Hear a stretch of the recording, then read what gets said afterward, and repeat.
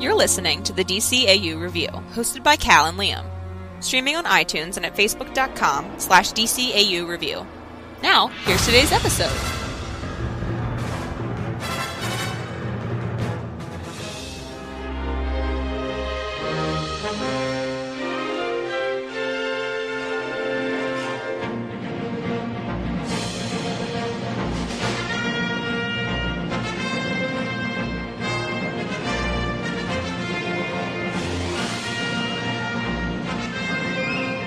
Welcome, everybody, to the DCAU Review.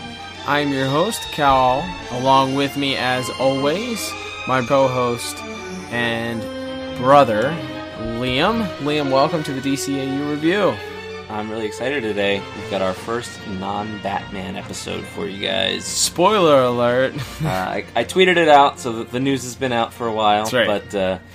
But yeah, this is our first episode talking Superman the Animated Series. Big year for Superman. We talked about how it's the 25th anniversary of Batman the Animated Series this year. It's the 80th anniversary of Superman as a character. Yeah. Action Comics number 1000 just recently came out. Yeah. It's a giant year. He's one of the most I think that's been done in surveys around the world. It's like Mickey Mouse, Superman, and one or two others, as like Ronald McDonald, I think, is one. It's like the most recognizable pop culture figures there are. Yeah. And we gotta talk about Superman. He's the original superhero, Liam. Yeah.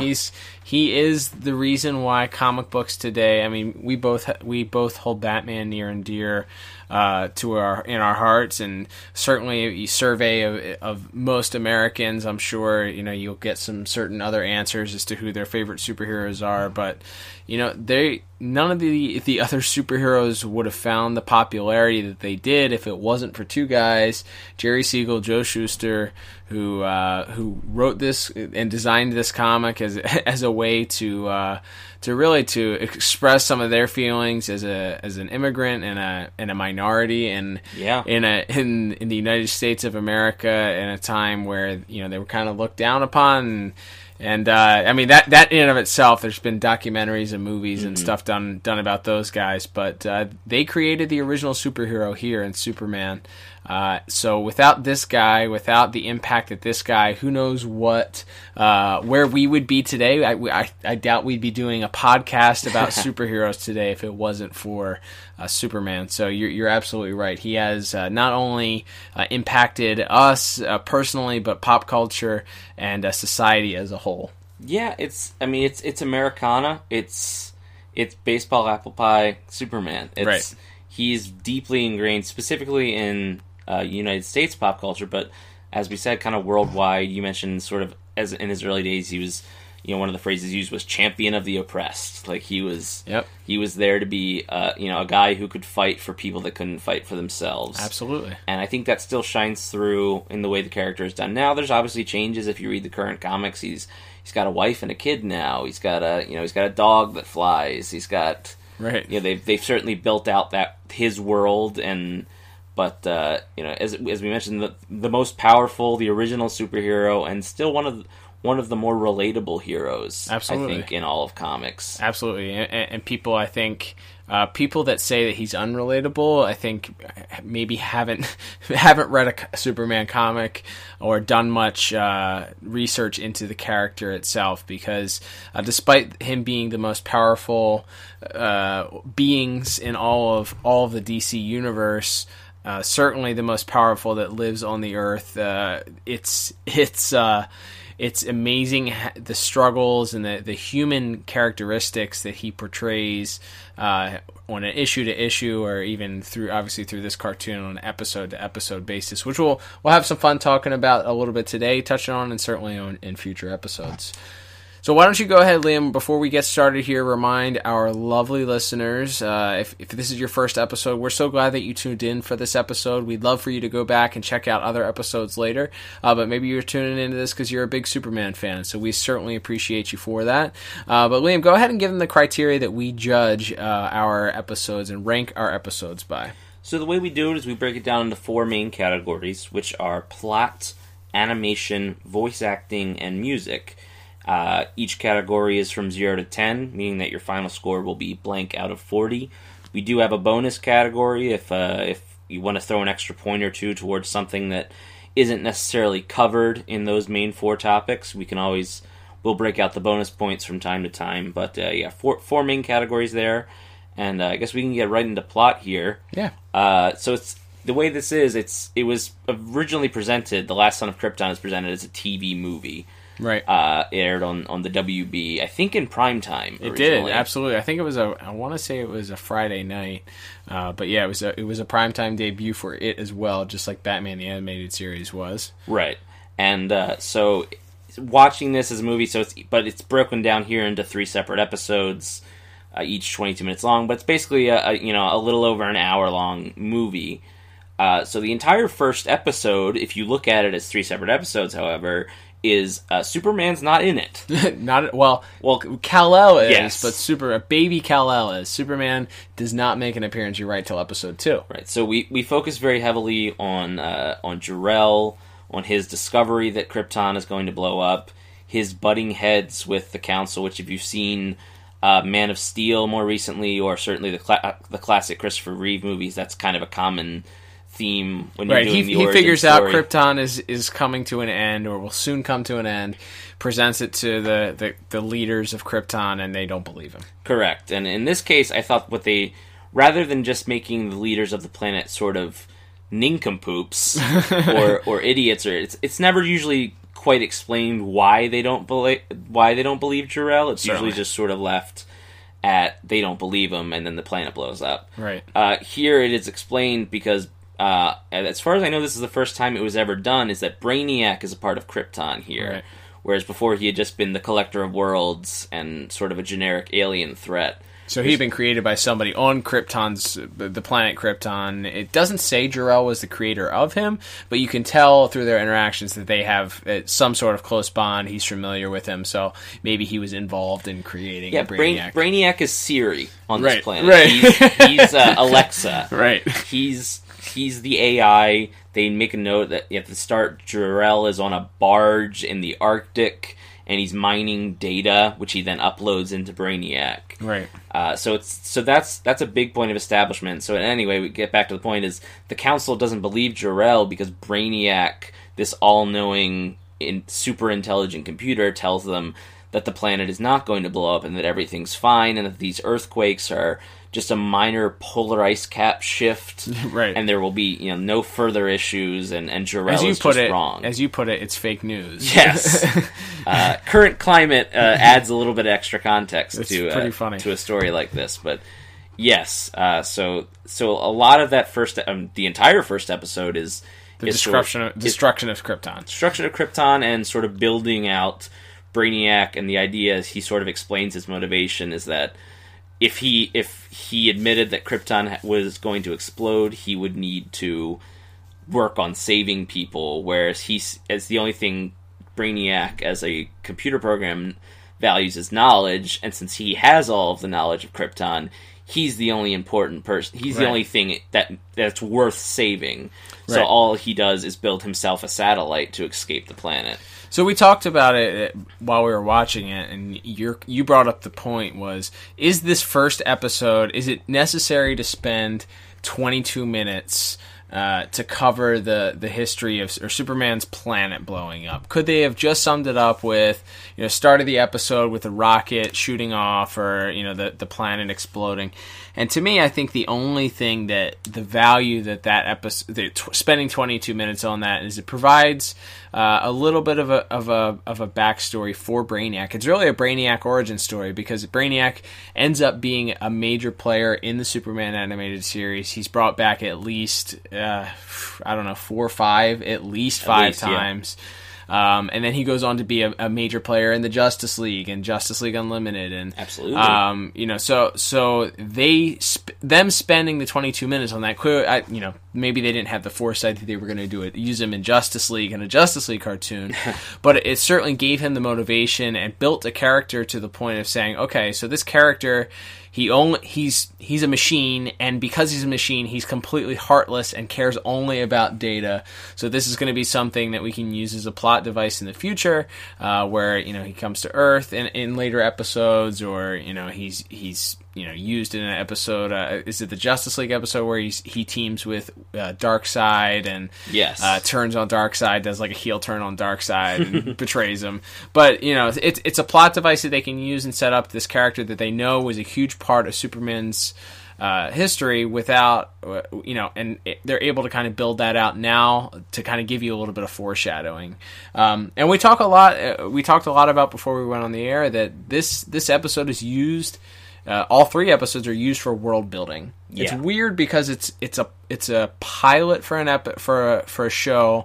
When you're comparing it to Batman the Animated Series, we didn't really have a pilot for that episode. We start the episode and Batman is already Batman. There's not an origin story. There's not an explanation of who this old British guy is that lives with him. There's sort of a little bit of talk about in the dichotomy of his relationship with the police, but there's not really a lot of explanation of what's going on. You're brought in assuming you know who Batman is, where this gives you the opportunity to learn things about Superman. They're teaching their audience. They're doing their own world building and setting their own world up, I guess, in that. Yeah, and so that is, as we sort of get in the plot of parts 2 and 3, it's part 2 begins with the Kents finding him and Clark growing up, and it's sort of a crash course of Smallville, the television series, right? Where it's teenage Clark discovering his powers and sort of being horrified by them at first, and then sort of slowly coming to accept them, and also discovering the ship that brought him to Earth, and receiving the AI message from his parents telling him what they want for him and telling him who he is and everything. So they sort of condense that into about 10 minutes, and then sort of nondescript amount of time passes, and then he's Superman in Metropolis, and from there it's sort of a little paint by numbers. It's a robot suit gets stolen, and it turns out it's a plot of a foreign government because Lex Luthor wanted to sell a suit, but the United States and this nation of Kaznia, which comes up quite a few other times in DCAU, wants to buy this suit from Lex, but because there's a trade embargo, he's not able to legally sell it to them, so he just leaves, as he says, the back door open for them to steal it. And by then and then from there Superman fights a giant robot, and that's it. And that's kind of it. And then he has a verbal spat with Lex at the end, and then that's the end of the episode. Yeah. So from a plot standpoint, this is a little like we said, because it is technically 3 episodes. Mm-hmm. We talked about this in the other 2-parter we did. For Batman, it can be tough to sort of split them up and still look at them as one big thing. But so I went 5 out of 10 for plot. Sure. Like I said, it's, as you mentioned, it's a lot of world building. It's good world building. The Brainiac thing, I think, makes Brainiac a much more interesting character because Absolutely. It's not quite making the Joker the guy who shot Batman's parents, right? But it is, tying him to that world of Krypton, which Superman doesn't have a lot of reference to because he came to Earth as a baby. Right. So the idea of, this guy who has all of the knowledge and all of, he knows what Krypton is and who the people were and what they were like. And that adds a little bit more to, I think, to the sort of personal rivalry Superman has with Brainiac in the way that he isn't just another guy in that rogues gallery. Absolutely. And the end confrontation you mentioned with Lex does set up the idea that Lex isn't the Super Friends Lex Luthor. He's not, he's not a mad scientist. He's not a traditional supervillain, which we talk about mature themes in a children's cartoon. The idea of the evil billionaire who rules the city through various nefarious means, and Superman basically has no way to. You can't just grab him and punch him or throw him in jail. Can't pin it on him, right? It's not it's an interesting dichotomy because it's similar to the way that Batman. We talked about how Batman has to deal with the villains in Gotham City. You have your super villains, your Jokers that are out there committing crimes, but then you have the guys like Rupert Thorne and some of the Roland Daggett and some of the corrupt businessmen and mafia guys that. Who are able to keep their hands clean, so to speak, and let other people do the dirty work for them. Yeah. So Batman's put in a position where he has to rely on the police or his detective skills in order to be able to get those guys in trouble. It's the same thing with Superman and Luthor.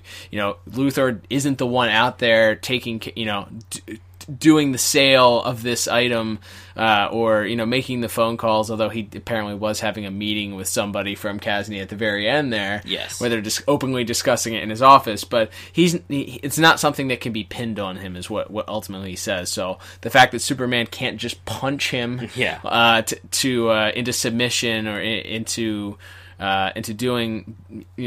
admitting that he's the person pulling the strings, so to speak, is an interesting dichotomy for a children's cartoon. It's the way they sort of get under each other's skins is because they're sort of, the two sides of the same coin, whereas, Luthor is a very cerebral foe. He can't, Superman has the brawn but doesn't have the ability to put him down. And at the same time, Luthor is maybe the smartest guy on the whole planet. Right. But now he's contending with a guy who's never been seen before, that has, theoretically limitless power, who he can't bribe or blackmail or control in the way that he is controlled. So it's, a different type. They're both different type. They're wielding different types of power. Absolutely. And they get under each other's skin by how they each wield that power. Absolutely. Yeah, so you gave it a 5 out of 10, is that right? Yes, sir. All right, and I gave it a 5 out of 10 also, just for the same reasons.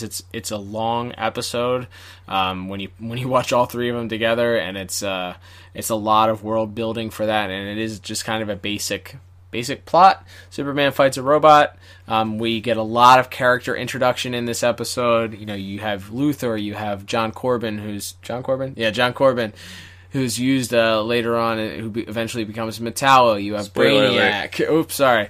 You have Brainiac. You have all the supporting characters, and Lois, and Jimmy Olsen, and Perry White, and the Kents, and it's a lot of character. Lana Lang. You have a lot of characters that are in this episode. So for that reason, they do a great job of not making it too messy. It's not messy, but there's nothing that stands out to me for it. So 5 out of 10 for me as well. All right, Liam, let's move on to an interesting category, because I think this is one that we came into not realizing was going to be a little bit different than Batman the Animated Series. But animation, let's talk a little bit about animation. This episode of Superman is the first introduction of the new sort of streamlined animation. They went from the more detailed Fleischer looking, and there's still some Fleischer influence certainly in this. Absolutely. But in that more realistic, I don't know, Fleischer is the only cartoon that I can compare it to, and this is more of a streamlined, cleaner, less detailed. It's less shadows. It's more clean. A little bit brighter. It's definitely brighter. The color palette in general is much brighter for this show. Yeah, so it's hard to judge this compared to Batman the Animated Series, because Batman, you have the look that they're going for. They're going for a little bit more realistic look. So for this, it's going to be more difficult to judge these episodes, I think, on animation. It'll be interesting to see, I think, because it was tough for me in this episode, at least. Episode 1 was fine. I think part 2 is there was a few inconsistencies in certain areas. There was a few character designs that I thought Lana's character design was a little weird at times. She was very angular, and that looked a little odd because everybody else was very square. But it's going to be harder to judge this. For that reason, I think because it was pretty consistent. Like I said, a few inconsistencies in the second episode, but overall, pretty consistent. I went ahead and gave this, and I really love this animation style, because we see it continues into the new Batman adventures, or the new Batman animated series, and then you see it, of course, it goes into Batman Beyond, and then Justice League Unlimited. That's the animation style that we know and love today. So Batman, of course, Batman the Animated Series holds a special place in my heart, but this is the more uniform look that we got a lot more episodes and life out of. So for that reason, I gave it 8 out of 10, because I thought they did a great job. What about you? Yeah, I went 7 out of 10. There's not a ton to complain about. As you mentioned, it's kind of a basic flat line where, because there's a little less detail, there's less chance for them to be sort of like obviously the characters to be obviously off model. Sure. Or for, because there's less detail in their face in general, that's kind of the style versus, we can look at a character who maybe just doesn't have as much detail in his face in an episode of Batman. That's sort of a drawback because he looks out of place. Where like everybody looks, fine in this, and so like sort of okay is sort of going to be the baseline, and then it's sort of what really stands out. And what they do here, it's when you have a character that flies. Obviously, I'm going to talk about #Cape Movement. Well, it's time for Liam's Cape Movement Corner. Absolutely. But it's not just, in this case, with a character like Superman, he doesn't wear a cowl or any kind of mask. So you also have to do, his hair needs to animate. It's a different dichotomy, You got #hair movement. Right. There's the scene where teenage Clark is flying, and you get, his t-shirt and his the cuffs of his jeans are... #pants movement. #pants movement. Wait, I don't think we should use that one. That might already be taken by something Cuff movement? Jeans movement. Jeans movement. Okay, I like that better. Anyway, but point being, so... That kind of stuff needs to be spectacular if you have a character that flies. Sure. And it is pretty good here. The first scene of him flying when he's a teenager, when he saves the plane that sort of starts at the end of part 2, and then he saves it officially in the beginning of part 3. All very good. Most of the designs, like you said, are they're pretty on point. They all seem to fit together pretty well. I went 7 out of 10. There's some really good stuff. Some nice shadow work. There's a scene where they're on this oil tanker, and the robot suit is it's like chained up, I guess, for shipping. And there's like there's like a lot of nice shadows and some red light coming off of it. And then Superman busts in, and you get a little more light then. And we talked about this. Yeah, we talked about this before, but this episode was compared to a Batman episode where things take place almost exclusively at night. Yeah, this is most of the action, with the exception of where young Clark's flying, and the last confrontation between Lex and Superman. Which also has some #Cape movement in it also. But mostly everything is done during the daytime, so it's going to be harder and certainly interesting, because that we talked about in Batman the Animated Series, that sometimes made characters look out of place, made it more obvious when a character may have been added as an afterthought, or maybe when a different story, scene was added or something that looked different. So it'll be interesting to see whether or not that hurts or helps this, or if the animation style affects how that looks, because I know a lot of these episodes for Superman take place during the day. Yeah, absolutely. And one other thing to add with when it comes to animation, they did a good job of animating. This Superman is not maybe the peak of his power.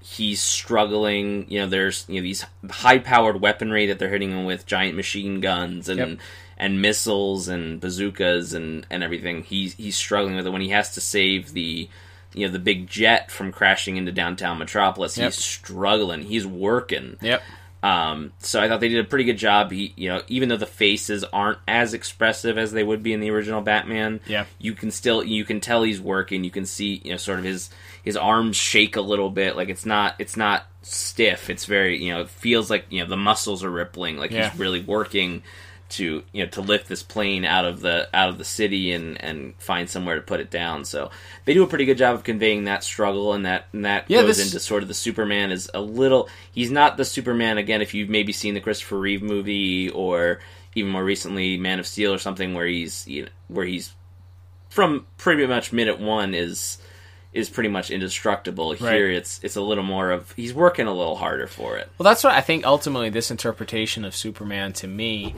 is one of my favorites, is that it was one of the first ones that I recognized as Superman has that human side to him. Not only is he more human than, you compare it to Batman, that's always a running thing.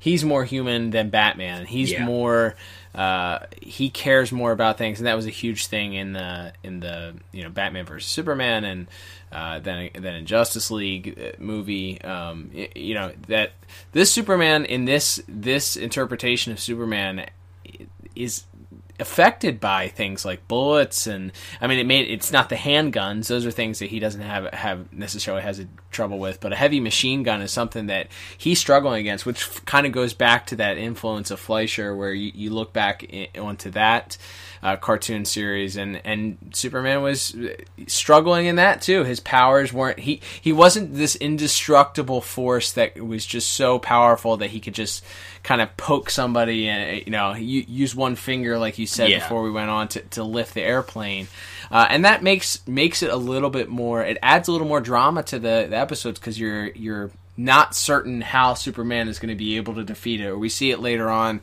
especially when the first episode with Kryptonite, where it's introduced, and even when there's not Kryptonite introduced. In this episode, he was having trouble with the robot suit, because of the heavy artillery that the robot. He was getting his butt kicked for the first little bit. Yeah, and it makes it so that you don't have to rely solely on dark side level threats. Yep.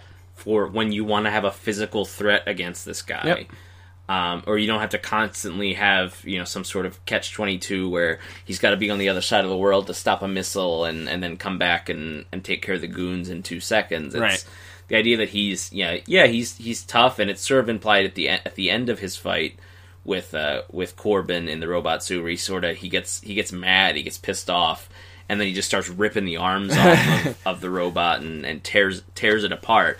So it could also be that the idea is that he's still getting stronger, and perhaps he holds back a bit, which has certainly been a theme in comics and in other portrayals of him, where he has to hold back, because if he did unleash it, he would scramble, Which makes a ton of sense compared to there's a line early on in the second episode, or in the middle of the second episode, after, is it the second episode or the third episode, where he talks to Lois. And he does his first interview with her, and he goes and he talks to his parents. He's very concerned. He tells Lois, he gives the full interview of who he is, and his one ask of her is that she tell the truth about him, that she doesn't doesn't extrapolate, doesn't make anything up, doesn't put a little yeast in the bread. He just wants her to tell the facts, and that's it. And then he goes back to his parents, and he's talking to them, and he's worried about his reputation, because he's heard that people are scared of him, and he doesn't want that. So maybe I think you're right in that he holds back so that people can see that he's not this foreshadowing here, Justice Lord, that someone's going to take over the planet and lord over using his power. So I think that's a great point. Yeah, and to take it back to animation here, they do a very good job of sort of showing that struggle, and then just showing a little thing of his demeanor changes a little bit when he is getting a little angry, and he's absolutely and the gloves are off, so to speak. So that's little things there in the animation where, as you mentioned, there isn't the detail or the character models aren't as intricate as they were in the animated series, but they can still convey that emotion, convey a physical and emotional, in some cases, struggle that a character like Superman goes through. Absolutely. All right, man, let's move on to the music. We have a brand new theme. By the way, I think your animation was 7 and mine was 8, in case we didn't say that. Music, brand new theme song, of course. New hero, new theme song. An iconic one in the DCAU, certainly, as Shirley Walker seems to do so well each time introducing new themes. This is a fantastic theme. Superman theme, we were talking about it. It probably, in the Superman themes, it's probably top 3. You have your Man of Steel, which, by the way, we've talked about before, just an underrated. The Hans Zimmer Man of Steel theme is just, it is so good. And I know a lot of people are back and forth on the Man of Steel theme, and a lot of people hold the original Christopher Reeve Superman theme, which is great. John Williams' theme, it's fantastic. It is iconic. Oh, absolutely. It is tremendous. But I think if you put that next to Hans Zimmer's, we like to be different sometimes. We're just a little bit. I think we both rank that the Hans Zimmer Man of Steel theme is just, that's tops. You got a very close second is John Williams' theme, and we'll probably get some hate from people who are like, "What is wrong with you?" Well, also you look at the type of Superman they're looking to portray. Which is, the John Williams theme wouldn't necessarily fit, as we kind of saw in the Justice League movie.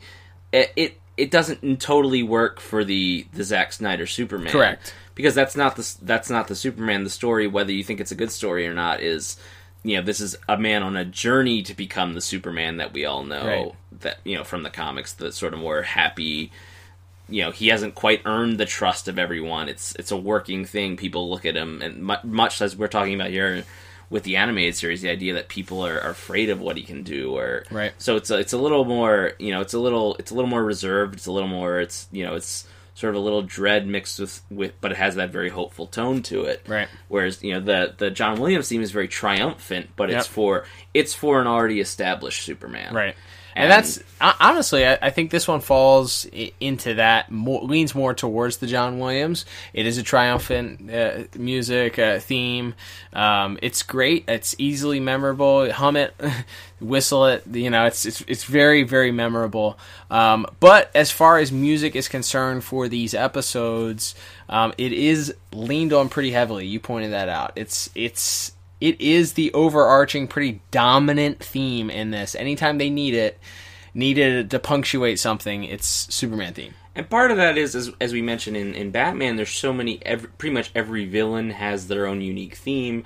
And perhaps because there isn't a villain here, like Metallo later on has a pretty memorable theme. Yep. They bring in like the rock guitars when Lobo shows up. Like, there's memorable music to be had here, but for this episode, pretty much every major action beat, which him saving the plane, and then him fighting Corbin in the robot suit, it's pretty much just the traditional Superman theme, played in the same way you hear it at the start, when you watch the opening of the show. Yep. So there's not a lot of deviation from that, and it's, again, not bad. I actually went ahead and gave music a 7 out of 10 here, because I do think it does work, and I also think, going back to part 1, there's a great sort of very tragic, sad score playing when you watch the destruction of Krypton as, the ground is separating and you see these giant mushroom clouds coming out, and it shows Jor-El and Lara watching their son fly away from them. Absolutely. It's quite beautiful. So I went 7 out of 10 because I do think when it hits, it's very strong, and the Superman theme is very triumphant, but you're right that there isn't a really noticeable Lex Luthor theme or a Lois Lane theme, for that matter. Sure. Or something that really comes out. So you're absolutely right. It is pretty heavily relied on the Superman theme. Yep. And for that reason, you gave it 7. I gave it a 6 out of 10. 6 out of 10, just because nothing didn't hurt my feelings. It wasn't terrible, but it was sort of a one-trick pony, so to speak.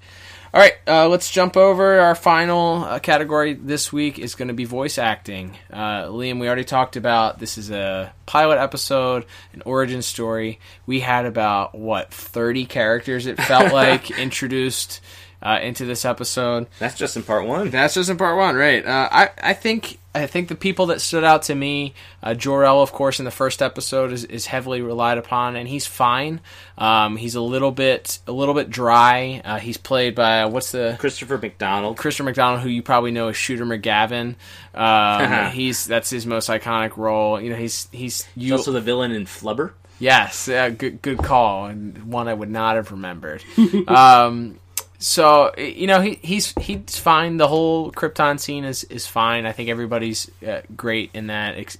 Corey Burton, I think, stands out. The voice of Brainiac. You talk about your Joker voice is Mark Hamill. Your Batman voice is Kevin Conroy. To me, whenever I hear somebody portraying Brainiac, whether it's in a video game or in another animated film or something like that, it's almost jarring to me sometimes to not hear Corey Burton's voice, because that's what I associate. It's so good. It's so emotionless. Yes. He does such a great job of portraying just. He's a soulless computer. So that is great. Tim Daly, fantastic Superman. I'm sure you'll get into Dana Delaney now in the role that we know and love her in as Lois Lane. But to me, this was a introduction to a lot of people, and the only one that really stood out to me was Clancy Brown, who of course plays Lex Luthor, who is just, he takes that role and he does such an amazing job with it. Even building further on he's used in the Batman, his position in the Batman Superman crossover, the first episode they do, is fantastic. His role in that. Then moving forward, in Justice League and Justice League Unlimited, he is Lex Luthor to me. He's great. So in this episode, he really stands out to me. He does a fantastic job and carried the load. But I went ahead and gave voice acting a 7 out of 10. A lot of characters, nobody, especially when you compare it to the last episode that we did, which was Two-Face, and just we talked a lot about in that episode the power of carrying that episode. Yeah. This, nobody really had the opportunity because it was so many characters. Yeah, to me the standout is 100% Dana Delaney as Lois Lane. Yeah. As soon as you hear her voice, she immediately steals every scene she's in, pretty much. Yep. She basically barges into Perry White's office because she's mad that a story on Superman bumped her front page story about an intergang smuggling ring. Right. And so that's... and they very quickly establish who she is. And again, it would be very easy to make that character one-dimensional, to just make her, just full of one-liners and quips and just sort of be kind of borderline unlikable. Yeah. But you sort of see in the way that she talks to Jimmy, the way she talks to Perry, there's sort of something, you kind of feel like there's a little bit of a father-daughter relationship between her and Perry, because she's barging in there, to talk to him, and then he sort of has to set her on the right path and tell her to, be nice to the new kid, as she meets Clark Kent, and you get that sort of no-nonsense, what you would expect out of a Lois Lane if you're familiar with the character at all, but she's able to play it very well, and she does the lion's share of sort of the investigative work here. We do get to see Clark Kent be a reporter a little bit, as far as they sort of investigate this Kasnian government and this tanker that's been sitting at the Metropolis docks for weeks despite never unloading or loading any cargo. So they sort of work on this case together, and obviously, as you mentioned, that she has the meeting with Superman where he tells her who he is and what he wants to sort of tell the people of Metropolis. And so yeah, Dana Delaney is I don't think that's breaking news if you're listening to this podcast. You know how good she is. But another, she's no Brad Garrett as Bibbo Bibowski, though. Let's be honest. Fair point. Yes, we have our first but definitely not last Brad Garrett. Yes, appearance here on Superman as Bibbo, the sort of bumbling Popeye character. Is he a sailor? Does he own a bar? It's kind of unclear. Yeah, he's just hanging out by the docks. Yeah, but so Dan Delaney's a standout to me. As you mentioned, Tim Daly is pretty great as Superman. As you mentioned, being able to convey that sort of basic emotions. I actually want to give a shout out to Jason Marsden, who plays teenage Clark Kent as well, sort of going through the emotions. Is he listening?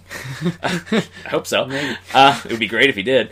But sort of going through the emotions of Clark Kent as discovering he has these powers. He's terrified, and when he finds out he's an alien, he's scared and angry and sort of learning to accept his destiny. And then where we pick up where Tim Daly is there, sort of still dealing with those basic feelings of, he's there to help. He knows he has to be there to help because he has the ability to help, but he's worried about how people will see them.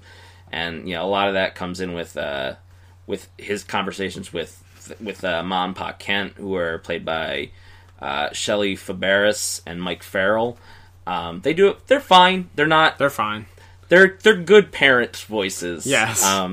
They're not too overly cartoony, but they're very much they're folksy. They're farmers. They play they're fine. They're Ma and Pa Kent. Yeah. So anyway, I went ahead and gave voice acting an 8 out of 10 here.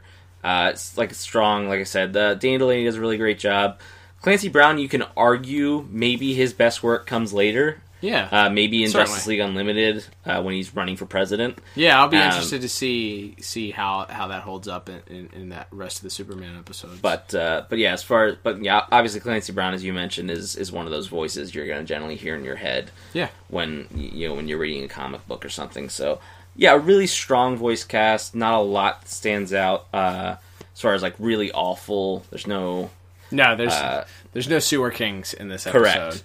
Nothing that stands out as hacky Saturday morning cartoon. Nope. Everybody, even some of the more minor characters, like the news reporter Angela Chen, she just has a couple lines of dialogue, just kind of some snippy dialogue with Lois in one scene. It's just fine, but it feels very natural. I think Lauren Tom did her voice, who goes on to voice Dana in Batman Beyond. That makes sense. Voiced Gizmo and Jinx on Teen Titans. Just done a million voice acting roles, but very cool. But yeah, all the dialogue feels very natural. There isn't a moment where you feel like you're watching something that came out in 1996.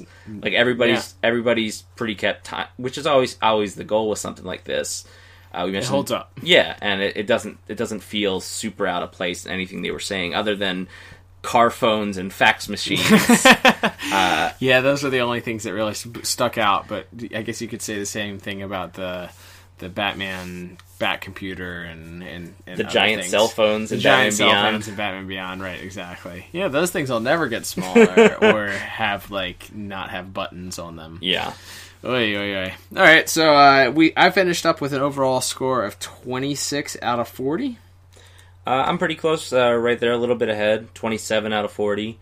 Like I said, this is it's a lot. Like I said, it's a lot to watch at once and really grade, because it is so much, as you I think pretty adequately put it at the start of the show, just how much. This is basically a 66-minute prologue, right, to the rest of the series. You're introducing who the villains are, who the supporting cast is, and in much greater detail, as you mentioned, than we saw in the beginnings of Batman. Yep. So it's different. It's way different. But if you were trying to introduce someone to Superman, who he was, who his friends are, this is Superman 101. Right, exactly. Absolutely. Yeah, this is a good way to go from the world of Batman that was grounded in reality to now you're introducing sci-fi and aliens and sentient computers and flying humans, and so it's taking something it's world building. That's what we talked about. It's a huge leap from grounded in reality Batman to this, but they do a great job of bridging that gap. And I don't think it's gonna fall into my top if I had to pick a top 5, top 10 of DCAU. It's not fallen anywhere near my top 10, but it's a perfectly acceptable introduction to the Superman character. Yeah, agreed. And one final note: before they were cool, we got basically an after credits stinger. Oh yes, we see the Brainiac satellite, which we hadn't seen since Part 1. Right. Floating through space. It gets taken in by seemingly a benevolent alien race who is... They're so kind. And immediately tentacles shoot out of it. We see off-screen shadow deaths. Yeah. And some blood splurting. It's just ooze. I guess that's how they got away with it. Yeah, it's just ooze. It's not red. It's like purple and slimy. It's aliens. They're not real. They might have been having some gelatin. Right, you never know. It may have just been spilled, but we see Brainiac just immediately, again, that sort of gets over... Brainiac as this completely unfeeling thing. He found a spaceship now, and you sort of see him take off and theoretically in the direction of Earth or wherever. So a little definitely whets your appetite for the rivalries between him and Lex and him and Brainiac going forward. Absolutely. All right. Well, with that, I think we'll wrap things up here. Thank you so much for listening to the DCAU review. Do us a favor. Subscribe to us on iTunes. You can search the iTunes store. Search for DCAU review. Give us a 5-star review. Let us know how we're doing. A 5-star review will help us out immensely. It helps us out with our popularity on iTunes, so we appreciate that. Also, go ahead and send us some tweets at DCAU Review on Twitter. We'd love to hear your thoughts. What do you think of the pilot, Last Son of Krypton, parts 1, 2, and 3? Give us some thoughts on it. Does it hold up? Do you like it? Are there things that we missed, or the things that we ranked pretty high that you feel aren't so good? Just give us some feedback. We'd love to hear about it. Also, be sure to like us on Facebook, and check us out at DCAUreview.com for our episodes, both now and the episode archive, streaming there right now. I think we're about done here, Liam. What do you think? Yeah, I think we're getting out of it. Like I said, love the show. Love getting a chance to shake things up a little bit. We did 10 episodes about Batman. We'll do a few about Superman. Maybe, from there we'll see. Maybe another movie. Maybe we move on to one of the other shows from there. But like getting we're mixing in some variety as we get going here, and That's right. I'm excited to look at some Superman. Absolutely. All right. So until next time, I'm Cal. And I'm Liam. You guys have a great afternoon. Bye bye.